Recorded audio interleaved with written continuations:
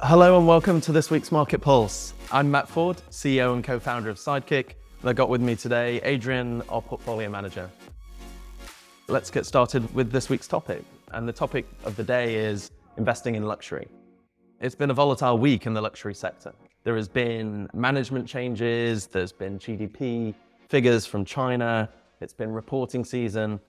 As you said, this week it was quite volatile in the sector because we had not only the Chinese numbers. As you know, China is a big driver of the luxury market because it's more than 40% of the total market. But also we had Richemont, which is the owner of Cartier, who reported numbers which were a bit less exciting than investors expected, and sent the shares down. And we had management changes at Gucci, which sent the shares the other way as people got excited of the brand revival story there.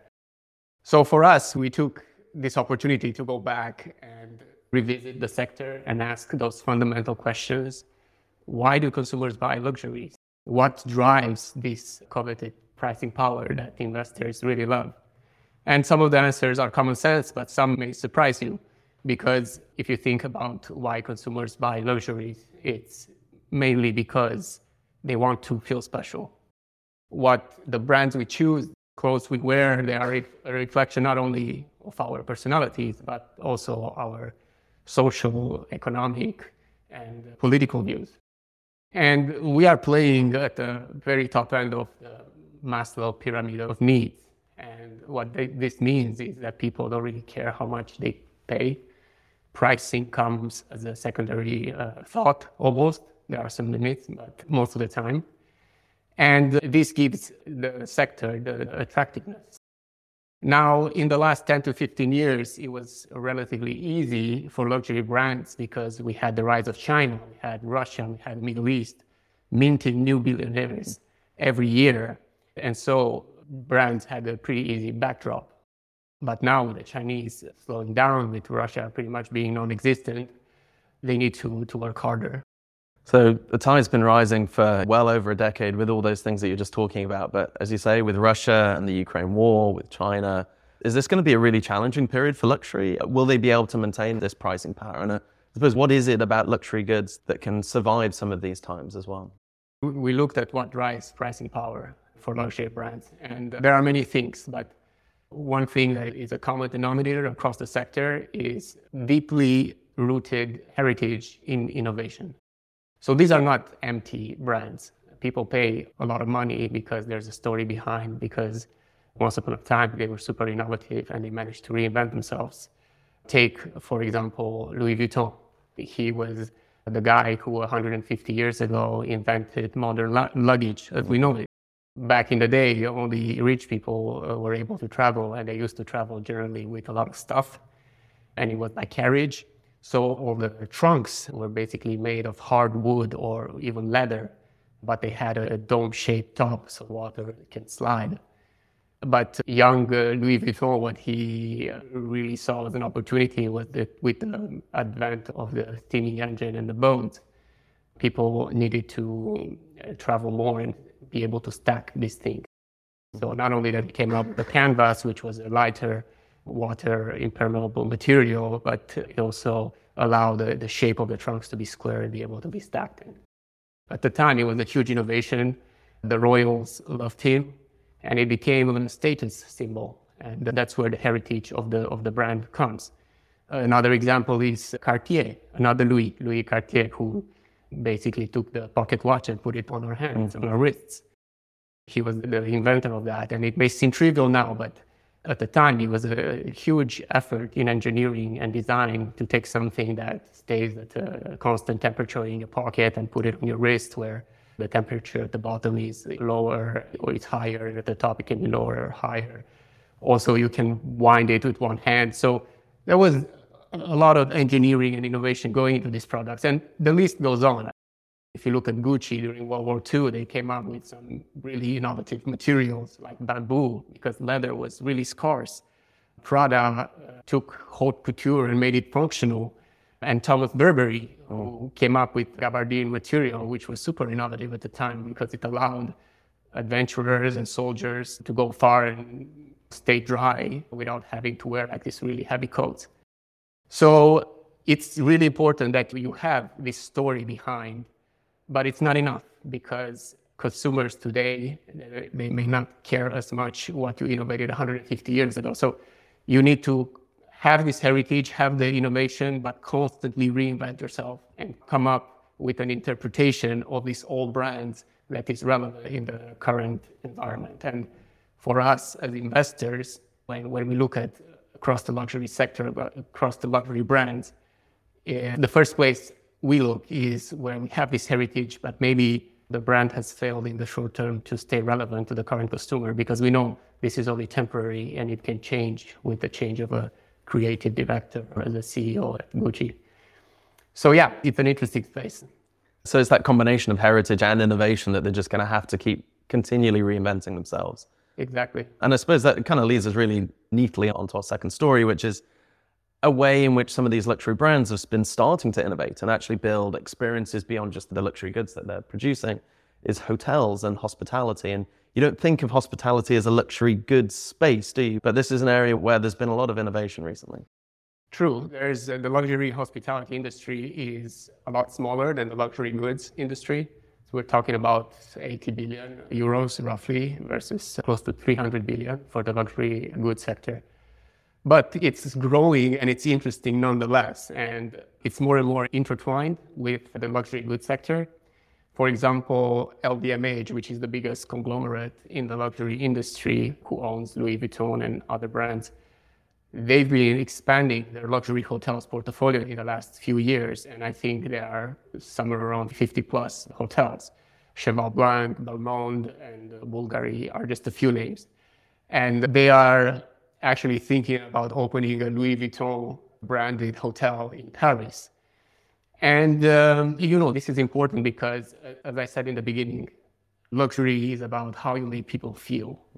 And think of a hotel as an extension of a flagship. Brands build these huge flagships because they want people to go in there and experience the essence of the brand. With the hotel, you basically turbocharge this. And for investors, it raised a few eyebrows because going into hotels is different than luxury. You have high capital requirements. The pricing power is not as high as in leather goods, for example. So it brings down your return on capital. But I think it's a very smart move from LVMH because they basically are using hotels as a marketing tool. It's just another tool in their marketing arsenal.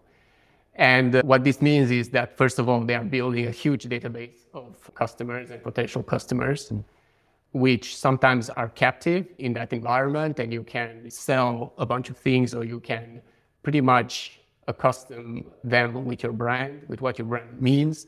I'm talking about leather goods placements up to exclusive capsule collections, or even selling them yachts if they want to. So not a lot of the brands can do this because they don't have the firepower that the mega brands have. But they are using it pretty smartly, I would say, to widen their moats around their main brands. It's like a giant flagship store, basically. Kind of come and experience a flagship store for days. Another area where we've seen some interesting moves, and you don't often think of cars and the automotive sector as part of luxury, but actually there's been some really interesting areas in which the industry is completely changing itself. So we thought we'd kind of touch on that a bit as well. Yeah, if you ask any of the luxury car brand CEOs, they will not tell you that they are in the business of selling cars. They are in the business of selling dreams.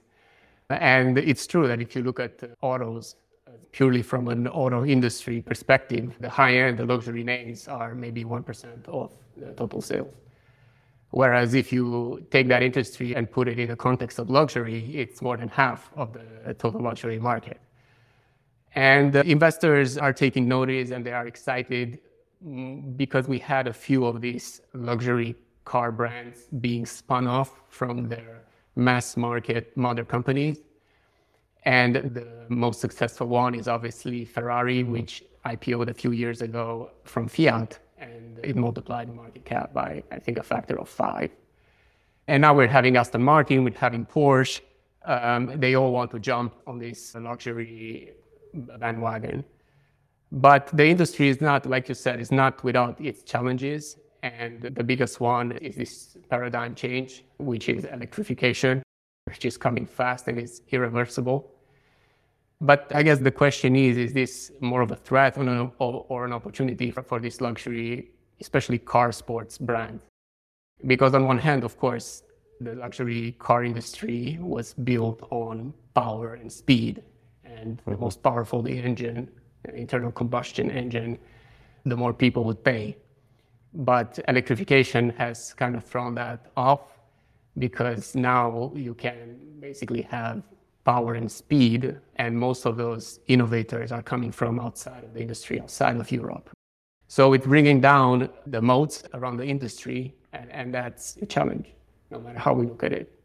But on the other hand, if you're truly a luxury brand, like Ferrari, for example, it can be a huge opportunity, because if you think about why consumers buy these cars, it's not because of the technological advancement, it's because of nostalgia. And we've seen in the past that they push back on new iterations, on bringing digitization into the car and so on.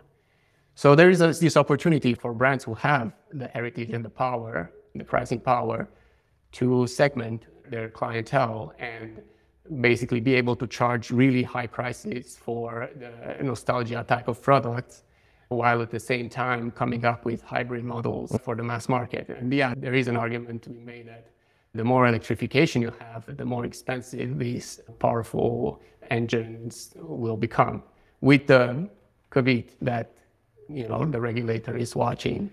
Exactly. Their hands might get forced. The combustion engine might be a thing of the past. But do they need to be mutually exclusive? Do we think that electrification can be luxury? Absolutely. I think there's going to be segmentation in the customer base, which is the opportunity for Ferrari, like I said. But ultimately, if electrification gives you the power, the speed, it ticks all the boxes. I see a world in which maybe the combustion engine Ferraris become collectibles. They are meant to be kept in a huge gallery in a garage, but you get to drive your electric one every day or every weekend. I hope you enjoyed our stories this week. If you haven't yet downloaded the Sidekick app, you can not only get the Market Pulse, but you can also unlock Founding Membership, which is an exclusive community of people who've helped to shape Sidekick the last year, and we would love you to be part of it. So just go to the Google Play Store, go to the App Store and search Sidekick Money, or go to www.sidekickmoney.com, and there's a link to download the app there. We hope to see you next week, but before we go, some important disclaimers. It's important to note that the content of this Market Pulse is based on current information which we consider to be reliable and accurate. It represents Sidekick's view only and does not represent investment advice. Investors should not take decisions to trade based on this information. Sidekick is not yet regulated, but has applied to the FCA for authorization to operate. Prior to Sidekick becoming fully authorized, none of the information provided is intended as an inducement or an invitation to apply for any Sidekick product or service.